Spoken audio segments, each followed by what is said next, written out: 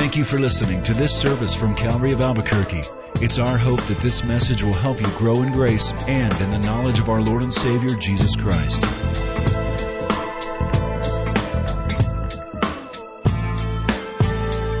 Tonight we're in the book of Amos. We're in chapter 6 and 7.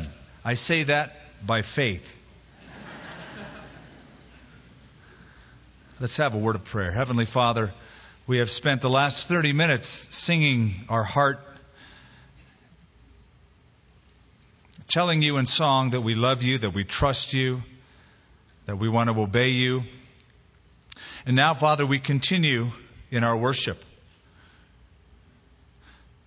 We give you our attention. We sit here with hearts open and Bibles open and minds ready and lives ready to put into practice those principles that your Spirit shows are in your Word. Thank you, Father, for the family. Thank you for our spiritual family. Thank you for the comfort that we have just gathering here and sitting with one another and singing common songs, common in communion with each other. And thank you for your promises to us, Lord. Before we begin, Father, we want to pray for those in our body who are afflicted. As sicknesses, colds, fevers, etc. have hit so many different ones, we pray, Father, that you'd raise them up, heal them, cause their body to be rested. We pray, Father, for those who are afflicted by emotional ailments, stricken and discouraged. Encourage them, Father. What a delight to be able to stand in the gap and pray for them. And now, Father, may a sense of your presence rest here tonight. In Jesus' name. Amen. Well, as we have seen, Amos had the difficult task of being a simple man, a farmer, a sheep breeder from Tekoa down south in Judah. He had the hard task of leaving a very simple life and bringing a very difficult message to the northern kingdom. I imagine it was difficult for him to leave such a wonderful, rural, easygoing life in comparison to being a prophet in Samaria. And to bring a message that would be rejected and would be twisted by some. It would be tough. His message had to be very honest and very straightforward. And we've already seen that it was even a bit harsh. Now, there's a television show that's been out for a few years, and some of you have seen it. I was watching it last night, American Idol. And there's 3 judges on the panel. One is sort of, fair and easygoing and tries to be balanced and give some encouragement, but also bring the truth. The other one she's a little bit ditzy and sort of all over the place.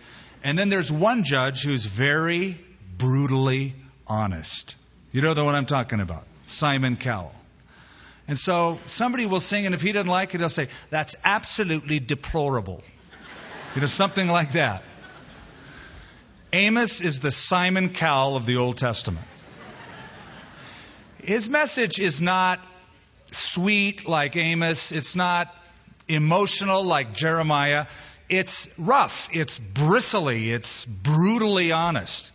He would say to the nation of Israel, "That's absolutely deplorable."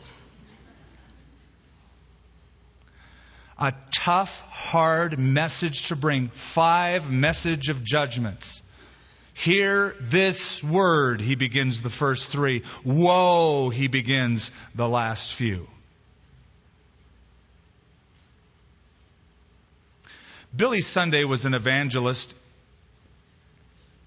Latter part of the 1800s, beginning of the 1900s. Billy Sunday was known for his sort of wild antics on stage. He was a professional baseball player turned evangelist, but also for being very authentic, straightforward. Didn't pull any punches, didn't add any sugar to his message. And it got him in trouble.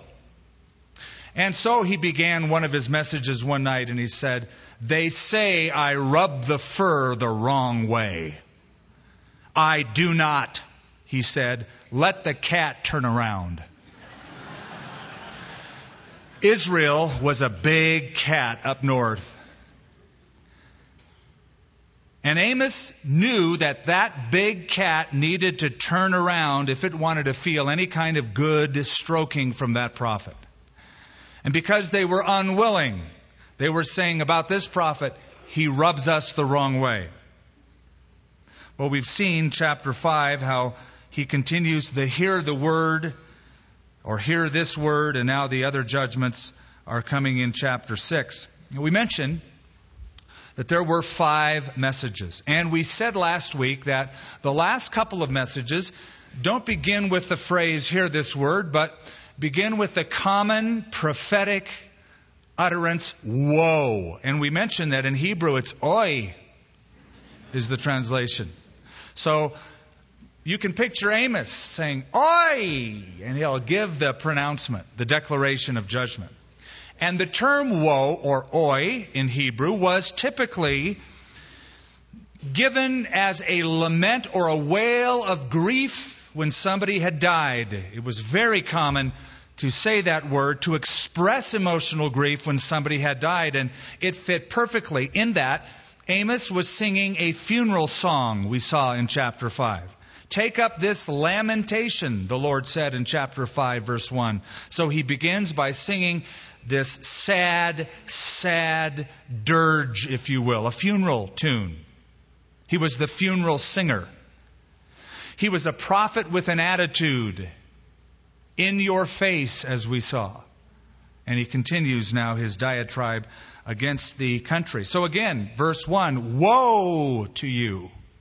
Now, whenever you see that, don't just think of oi or woe like bad, here comes a tough message. But you also might want to think of it like, well, if you were riding a horse and you tell the horse, "Whoa, stop, slow down, look around, take heed, take notice." Not just woe, bad, woe on you, but whoa, slow down. I heard about a guy who wanted to buy a horse, and he went to a preacher who was selling his horse, and it was a fair deal, so he purchased it. The preacher said, "Now, my horse is a little bit different than the horses you're used to. You can't say giddy up. This horse has been trained not to respond to giddy up, but he will respond to praise the Lord. If you say praise the Lord, this horse will get up and go like lightning." So, okay, praise the Lord. Yeah, I got it. Okay, now, when you want to slow down, don't say whoa. You have to say amen. The horse has been retrained, doesn't know what woe is. If you say amen, the horse will slow down right on the spot. Great, I got it. Sat up on the horse, was ready to go, smiled at the preacher, and he started out. And he said, "Praise the Lord." And off that horse went galloping across the prairie, across the plain. This guy thought, wow, what a great deal, what a fast horse.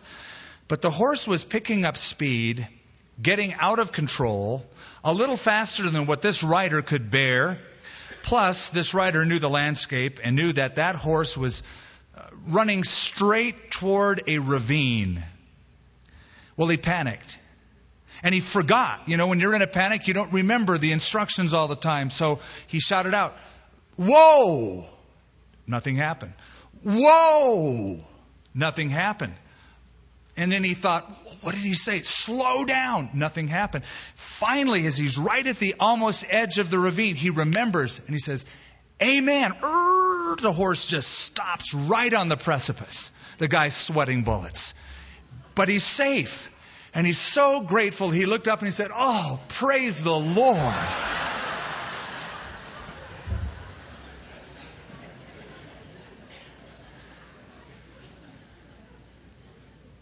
That has absolutely nothing to do with this study.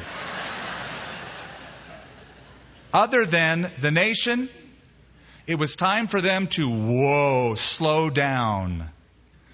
Listen carefully, take heed, open ears to what God was saying, because they were on a beeline toward their own destruction. And Amos was there to tell them the truth. Praise the Lord. Now remember in chapter 4, he begins by bringing a message to some of the notable, complacent women, and he uses a metaphor that's not too kind. He says, "You cows of Bashan," he calls these women of Samaria. Well, now he's going to nail the men, the notable men, the ones that were the leaders up in Samaria, those that had caused the downfall of the nation, given a bad example.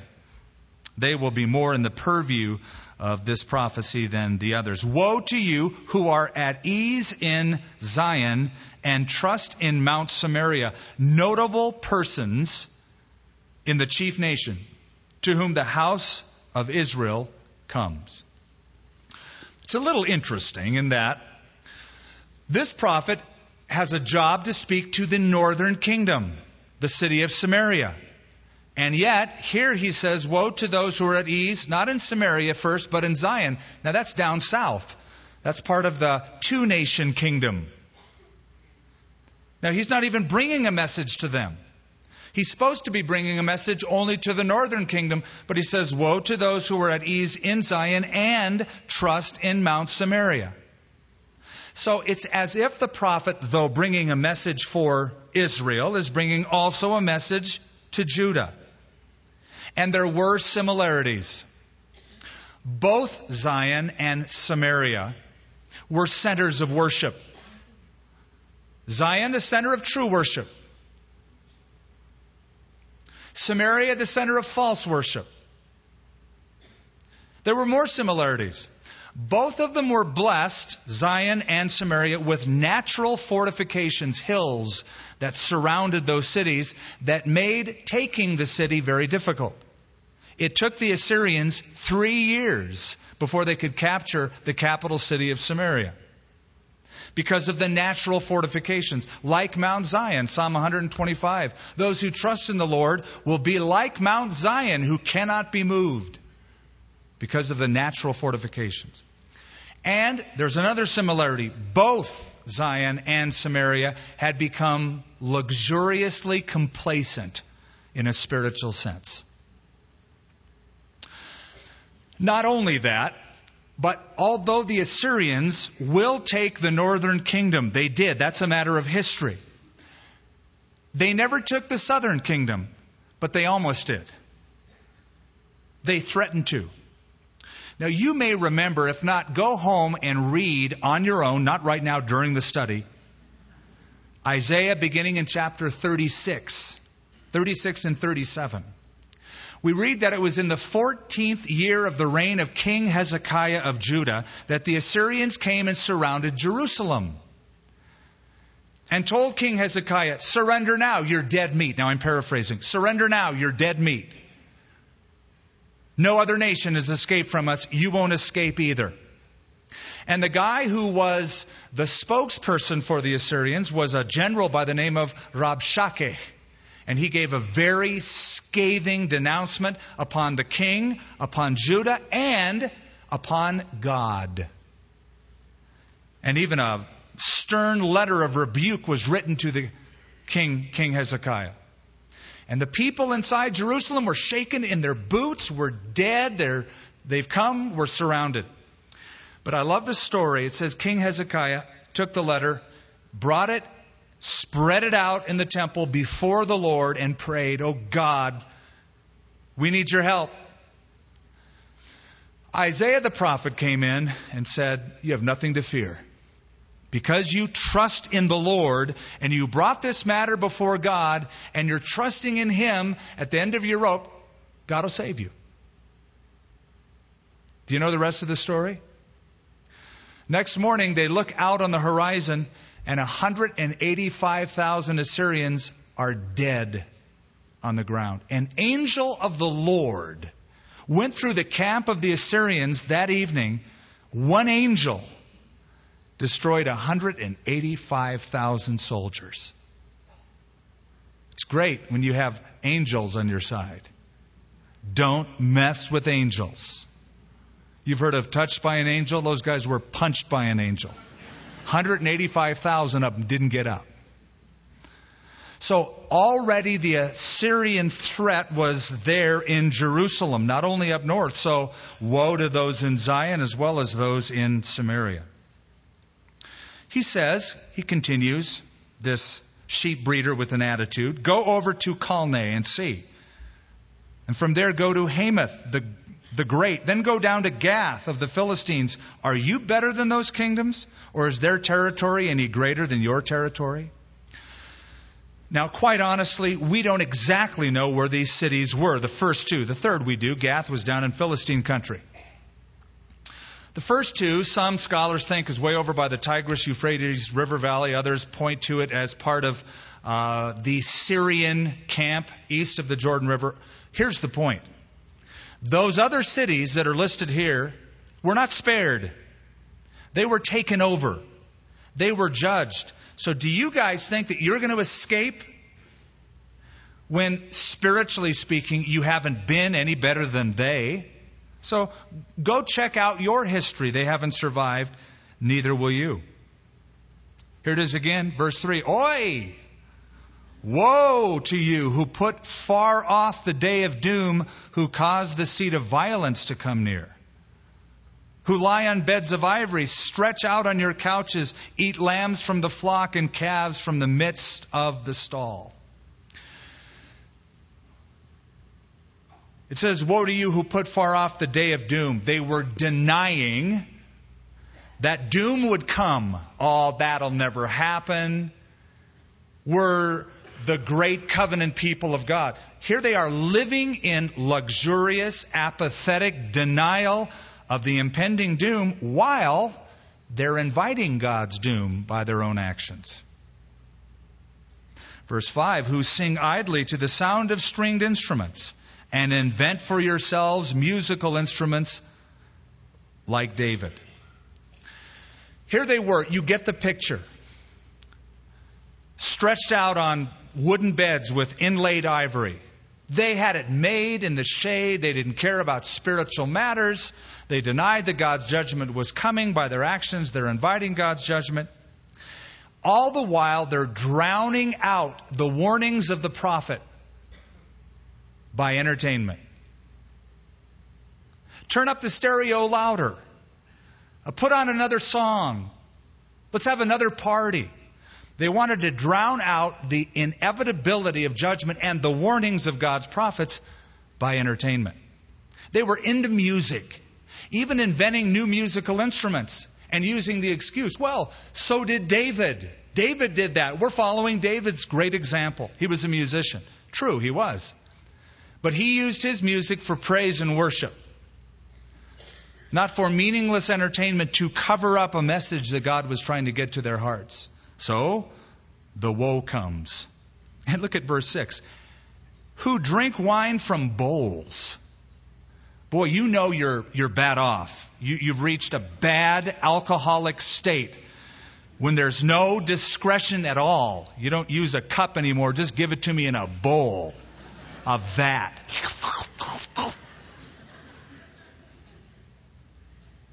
Flagrant in their violation.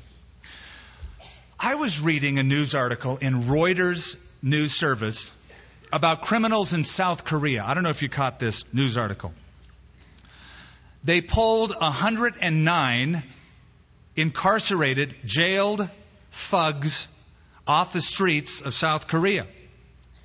And they discovered that these gangsters were more contented and satisfied with their own personal lives than police officers. I thought, now that's interesting. So I read the article.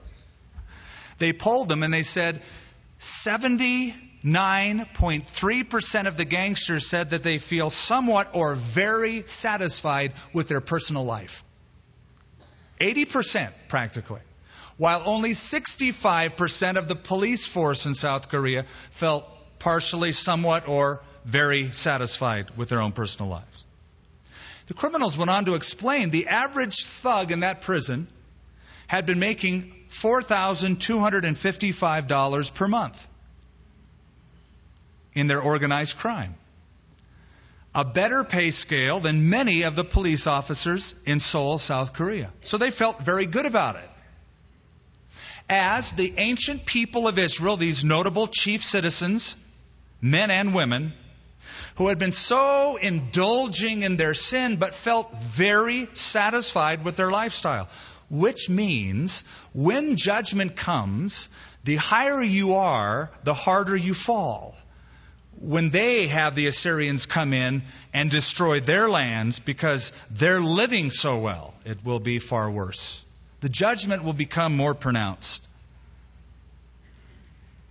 So verse 6, you drink wine from bowls, you anoint yourselves with the best ointments or lotions. But you are not grieved for the affliction of Joseph. Joseph is a name that is a son, one of the sons of Jacob.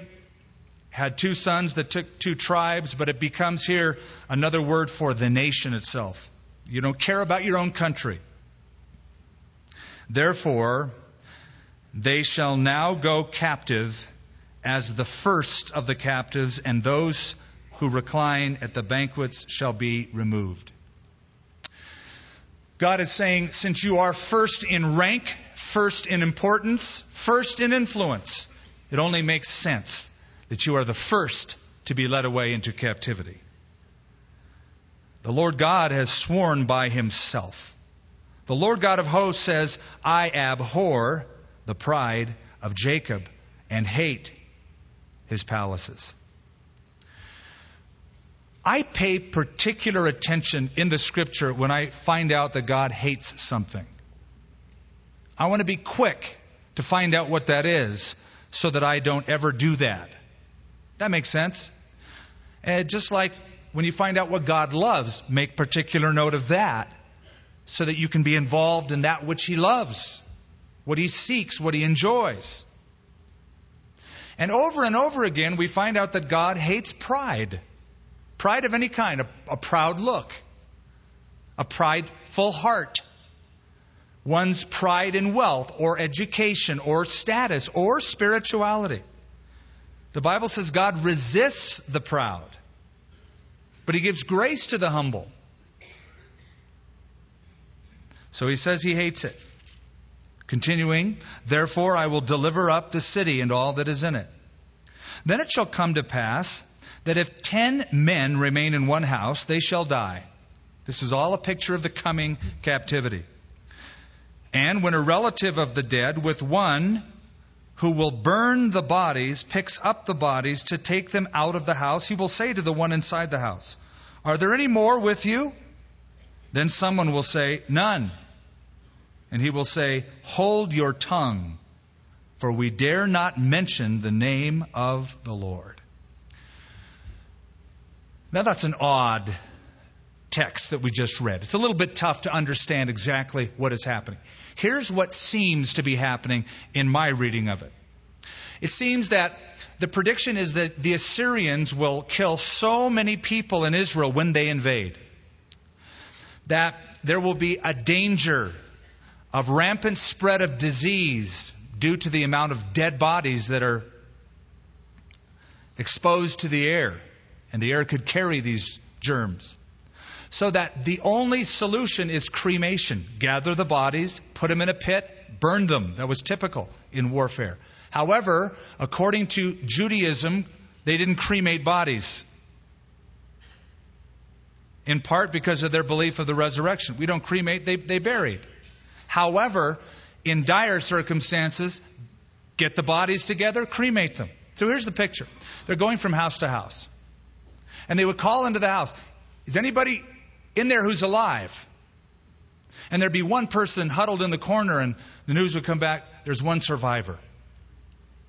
You that are firefighters, or you work as first responders, or if you've taken the CERT training, community emergency response training, you know that they teach you when you go up to a house during or after a disaster, and you're going to go inside to make the examination, you call out.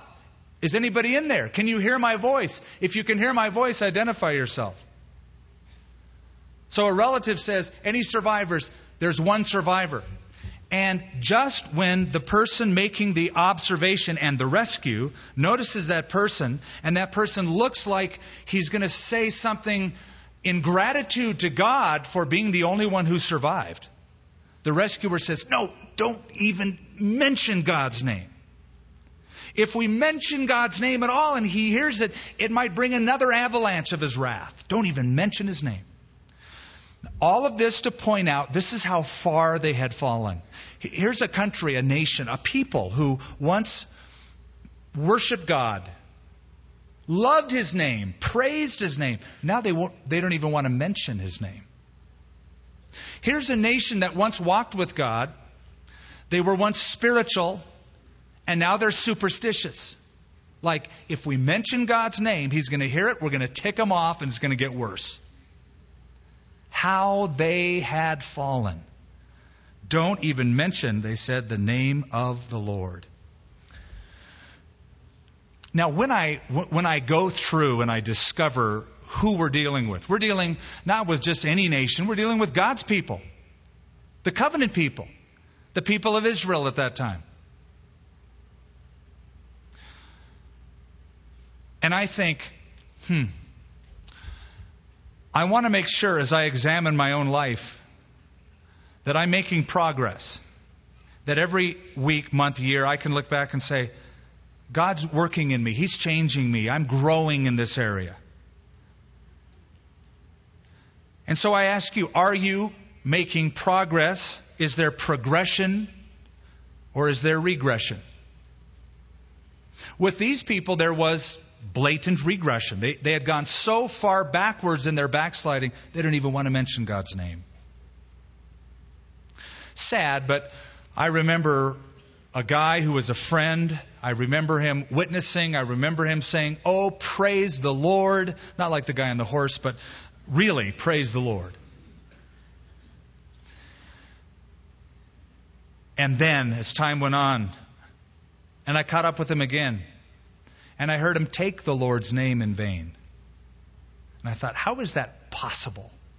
Walking with God, praising his name, now taking the Lord's name in vain. No progress, only regress. For behold, verse 11, the Lord gives a command. He will break the great house into bits and the little house into pieces. No one's exempt. The palaces, the shacks, all of it under God's judgment. Do horses run on rocks? Does one plow there with oxen? What would the answer be? No. Ridiculous to think so. It's too uneven. It's too dangerous. And certainly you don't plow where there's rocks. You've got to clear the rocks before you plow, before you sow, before you reap. It would be unfruitful. So here's a place, it's ridiculous to even think that you would have rocks where horses would be or oxen would plow because it's uneven, it's dangerous, it's unfruitful. So God is saying, well, it's ridiculous what you've done. You've taken something sweet, you've made something bitter out of it. Justice is sweet, injustice is bitter, and that's exactly what you've done internally as a nation. So again, verse 12, yet you have turned justice into gall and the fruit of righteousness into wormwood or bitterness. You rejoice over Lo-Debar, who say, have we not taken Karnaim for ourselves by our own strength? Now these two towns were east of the Jordan River, and at one point King Jeroboam II, the king of Israel, conquered them. Now they're bragging in their own military might, in their own national power, instead of boasting at all in the Lord. But behold, I will raise up a nation against you, O house of Israel, says the Lord God of hosts, and they will afflict you from the entrance of Hamath to the valley of the Arabah. Way down south is the Arabah.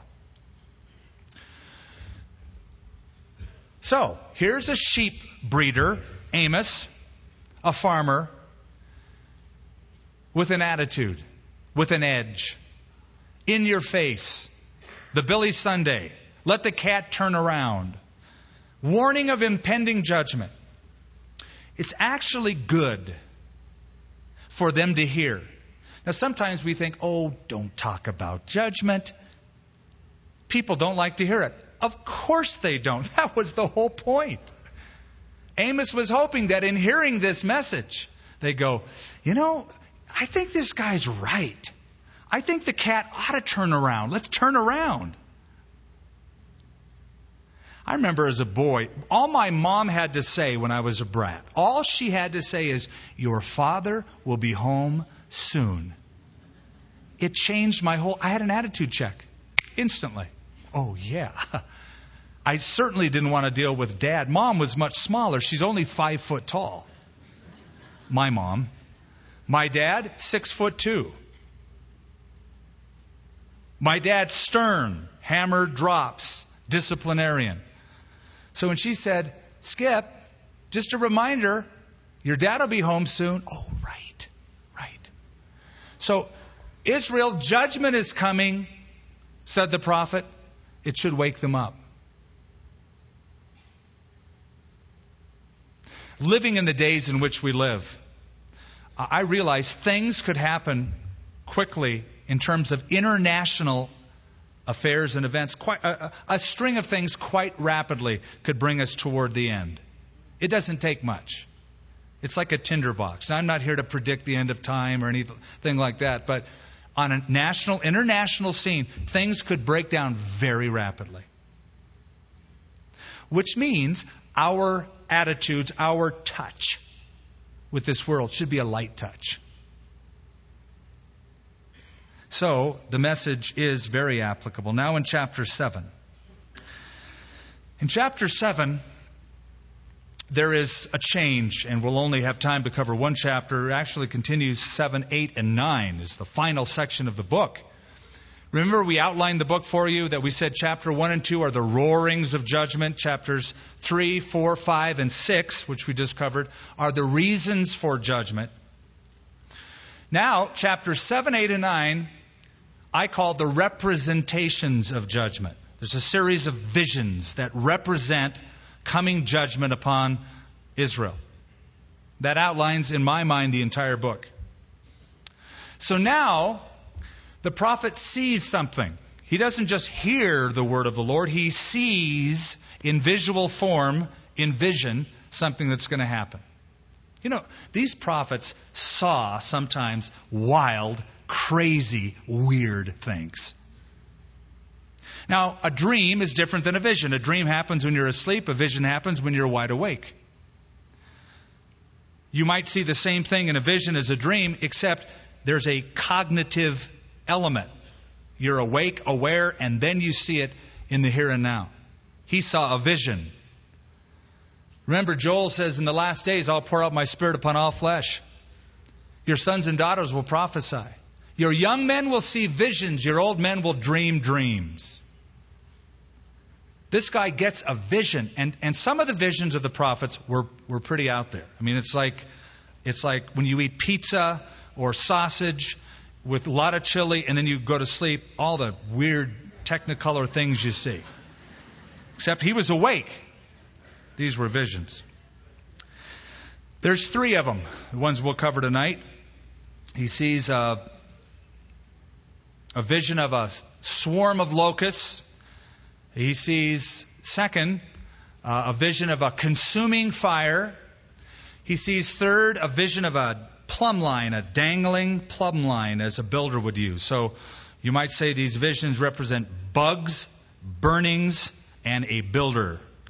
That's what the vision was about. Let's look at the first one. Thus says the Lord, thus the Lord God showed me, behold, he formed locust swarms at the beginning of the late crop. Indeed, it was the late crop after the king's mowings. So it was, when they had finished eating the grass of the land, that I said, O Lord God, forgive, I pray. Oh, that Jacob may stand, for he is small. So the Lord relented concerning this. It shall not be, says the Lord. Now these visions, very short, at least in written format, are what we would call in the film industry trailers. You know what a trailer is. You know when you go to the theater and you come early and you see previews of coming attractions? Honestly, that's my favorite thing in a movie. I can see the trailers and not really have to see the movie because I know they pull out the best parts. And it's hard for me to sit through an entire movie anyway. I get very bored with that very quickly, unless there's a lot of popcorn and stuff. Anyway, a trailer is a preview of coming attractions. What this vision is a preview, a trailer, a spiritual trailer, preview of coming attractions. He sees something that is coming in depictive form upon the nation of Israel. Okay, the first one is the locust swarm. Now, there were 2 crops per year. This is how it worked. 2 crops of the grain that came up and brought sustenance to the land. The first mowing, or the first harvest, the king took. That's the tax. Whatever grows up, you give it all to the king. So he and the government officials can eat of it. That's you paying your taxes. Therefore, the second harvest, the second mowing, is what the people of the land depended on for their sustenance. So, if that crop doesn't show up, you starve to death. Great famine in the land. The prophet sees a swarm of locusts. Now, the typical locust swarm in the Middle East were these little bugs about 2 inches long with a wingspan of 4 to 5 inches wide.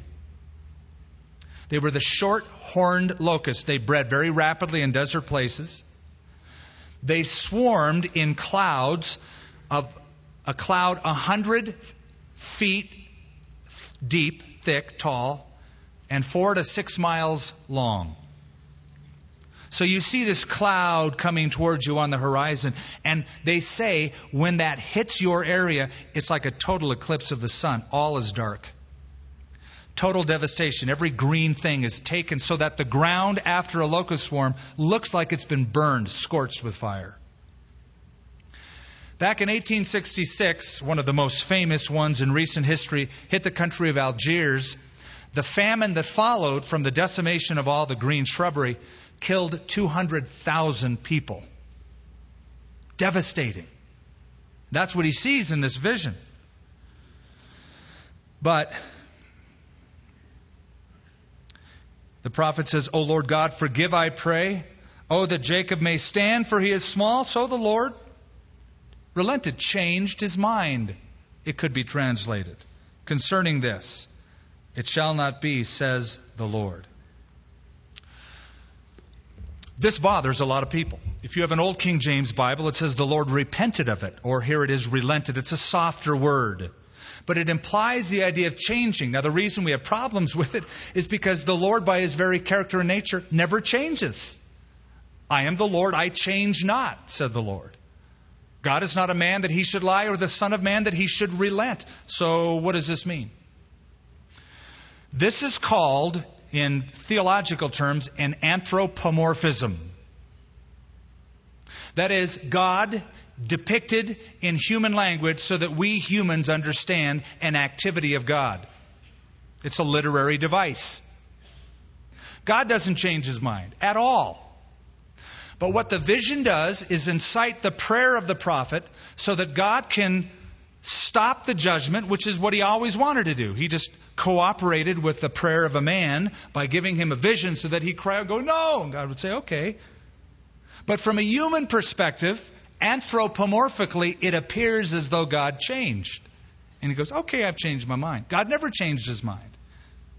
It's a literary device to describe an activity of God in human language. Now, closely associated with that anthropomorphism is what theologians also call anthropopathism. Pathos, emotion. It would appear, in other words, that God's emotions well up, that he's moved emotionally by the prayer of this pleading prophet, and that therefore he relents. So anyway, I'll tell you this when I read this. This is what I think about. A nation owes a debt of gratitude to prayer warriors.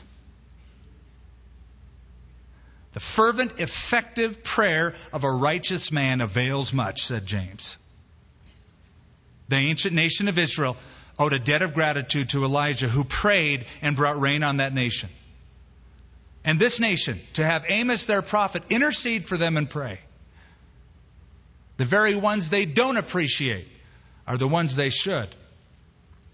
Now, imagine what will happen one day when all the prayer warriors, what Jesus called the salt of the earth that keeps the meat from corrupting, when the salt of the earth, when all the Christians who influence all of God's covenant people are taken off the earth at the rapture, and lets this world corrupt and putrefy quicker than any other time in history. No wonder Jesus said it will be such a time that history has never seen in terms of the breadth and the depth of how bad it will be. So here's a prophet standing in the gap for the nation. Verse 4 is the second vision. Thus the Lord God showed me, behold, the Lord God called for conflict by fire, and it consumed the great deep and devoured the territory. And this is what he sees. This is his vision, his trailer, his preview of coming attractions. And then I said, O Lord God, cease, I pray. Oh, that Jacob may stand, for he is small. So the Lord relented concerning this. This also shall not be, says the Lord. Boy, it's scary what some of these prophets saw. Do you remember your dreams growing up? Do you ever have a scary dream? There were times, and children have them sometimes, called night terrors. Nathan had them growing up. I had them growing up.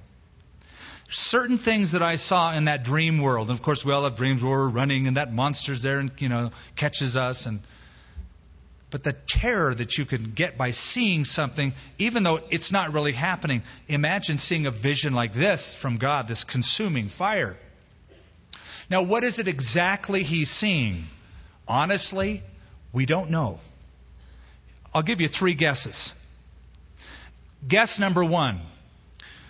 The consuming fire he's speaking about is a severe famine caused by severe drought. That even the water spouts underneath the ground are dried up, or the fountains of the great deep, as it says.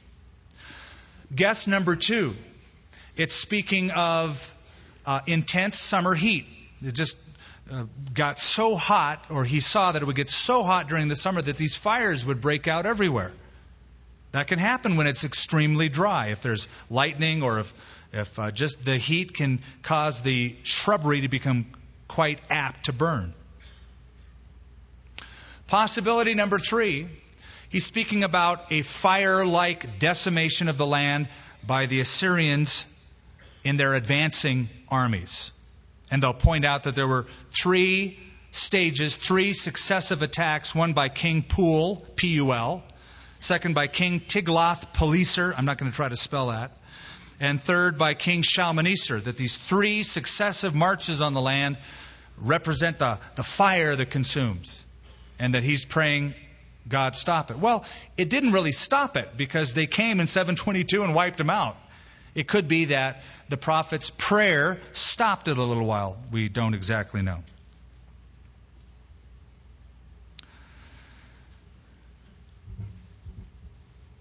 You've seen the T-shirt. I think it's still around. I remember a few years ago it was very popular. No fear, right? No fear. It's a brand name. I was in the airport, I don't know which airport, one time, and I saw a No Fear T-shirt, but it said this: absolutely, positively, most definitely, without any doubt, no fear. And then in parentheses, no, not even a little bit. I looked at that and I laughed. I thought, well, that's cute. They're just, it's the No Fear T-shirt on steroids. This guy wants me to know he's not afraid of anything. And then I thought of somebody wearing that in the tribulation period. It doesn't fit. It wouldn't work, right? Because Jesus predicted it will be a time when men's hearts will be failing them from fear because of the things that will come upon the earth. Nobody will buy a no fear t-shirt in the tribulation. And it wouldn't have worked either during the reign of terror by the Assyrians. But all of that was a preview of coming attractions that he was seeing. Then he showed me verse 7. Behold, the Lord stood on a wall made with a plumb line. with a plumb line in his hand. Now, a plumb line is a string with a weight at the end of it. It's like an ancient level. You plumb a wall. You hang the line and you construct a perpendicular, a perfectly straight wall by using the plumb line. It was a builder's device to build accurately. So he sees it, and he sees the Lord holding it. Behold, I am setting a plumb line in the midst of my people. I will not pass by them anymore. The high places of Isaac shall be desolate, and the sanctuaries of Israel shall be laid waste. I will rise with the sword against the house of Jeroboam. What does this mean? Here's the vision, and there's no prayer against it this time. Just God says, I'm setting a plumb line. Even as a builder would use a device which is the standard by which he can build things straight, God is saying, I will be perfectly straight and upright in my judgment. My judgment will be so thorough, so perfectly thought out, because I alone am the judge of all the earth, righteous judge, that I will judge Israel by a perfect standard. Never forget that. When God judges the world, and He judges all unbelieving mankind, He does it by His perfect standard. You never have to worry that God won't be fair. By His very nature, as omniscient, knowing everything, every motive, omnipotent, all-powerful, omnipresent, being everywhere for every secret conversation and every secret thought, He alone can be the perfect judge. There's a plumb line. And so we'll read about it one day. We'll get to it. You already have, probably on your own. Revelation chapter 20. John sees a great white throne. Why is it great? Because every single unbeliever who has ever lived on the earth will be there. It's a huge throne. And it's a white judgment. Why? Because white represents purity, flawlessness, holiness, uprightness. There'll be no partiality at all. And there'll be only one judge, no jury, but a judge. A sentence, no appeal, no parole, adjudicated by the only one who could judge the whole world with a plumb line, the great white throne judgment of God. So God says, I have a standard. I'll judge by that standard. In a sense, we also have a plumb line. That is, we have, in written form in the Bible, God's standard of what is right and wrong, what He loves, what He hates. How to live our lives and live them straight and upright by a plumb line. You can trust the principles in the Word of God, but you must apply them. You can't just read them. We can't just underline them. We can't just memorize them.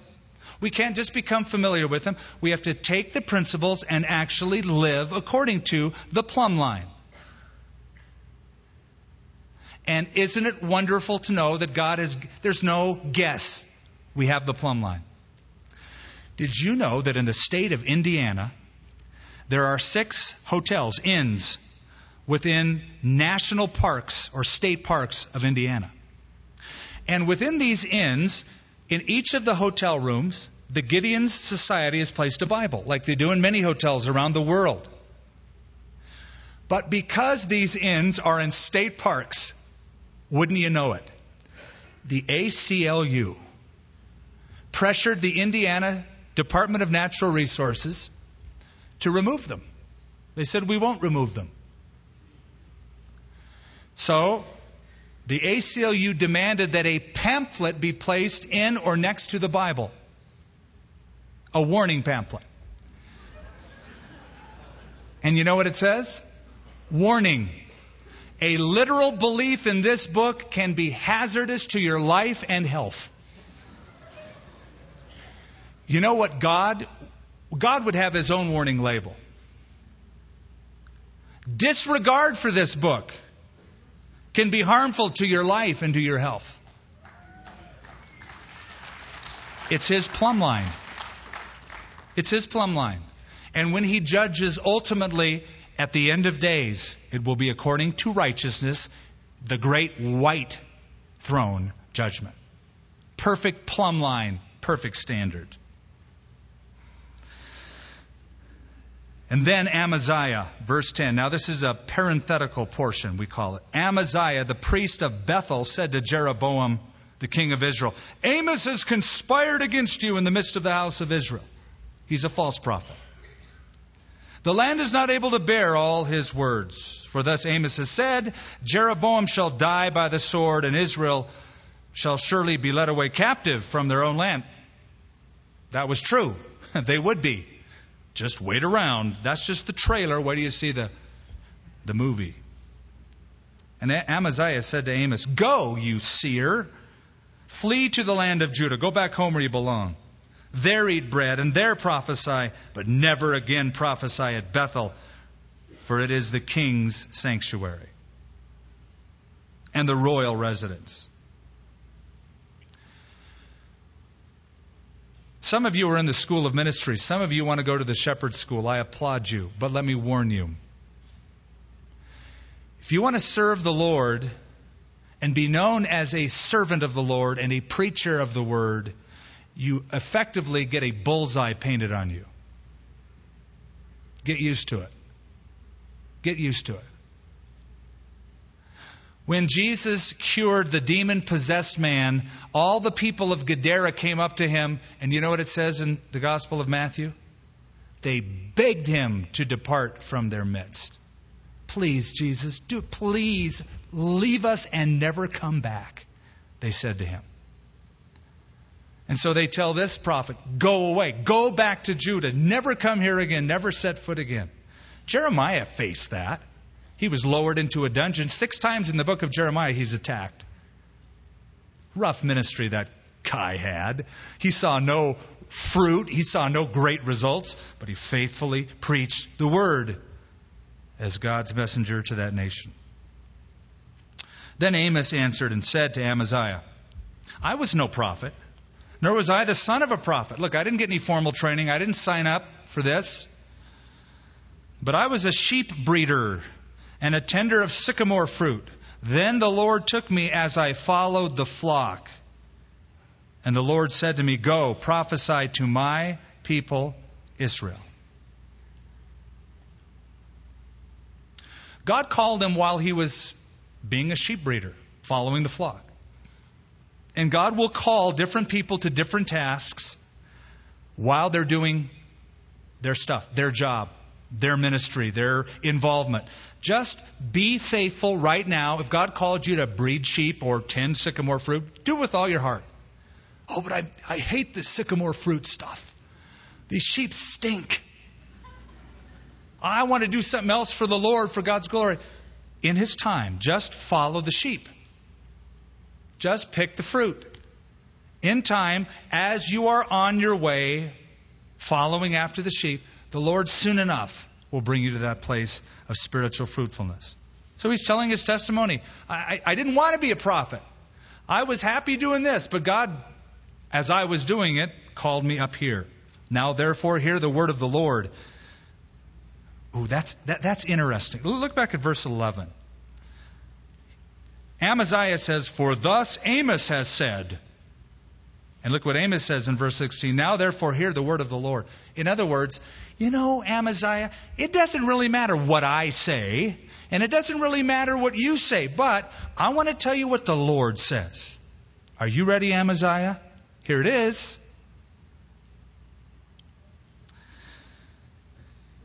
Now therefore hear the word of the Lord. You say, do not prophesy against Israel. Do not spout against the house of Isaac. Therefore, thus says the Lord, your wife, Amaziah, will be a harlot in the city. Your sons and daughters shall fall by the sword. Your land shall be divided by survey line. You shall die in a defiled land, and Israel shall surely be led away captive from his own land. So, Amos, the Simon Cowell of the Old Testament, who got in Israel's grill and said, that was absolutely deplorable, to Israeli idol. That ends chapter 7. We'll pick it up and finish next time this book. So, what about that warning label? Disregard for this book could endanger your spiritual life and health. We are so privileged to be able to gather and read and study and understand not just a few Psalms or the Gospel of Matthew, but the depth of even the Old Testament. But then, as we do, we're confronted with the truth. We often see ourselves as we do. And I believe every time we have a Bible study, that spotlight shines in some area of my life, our lives, your life, and God says, I'm dealing with that. What will you do with that? What will you do with that? I believe the end of every service is an opportune time for, and especially that last song, to pray that in and let the Lord deal with us. Don't be like that wealthy Chinese businessman who came to America, never heard of one, but he saw his first microscope and he was dazzled by looking at petals of flowers and crystals, and he just thought, I have to have one, and he bought it, and he brought it back home to China to show his family and friends.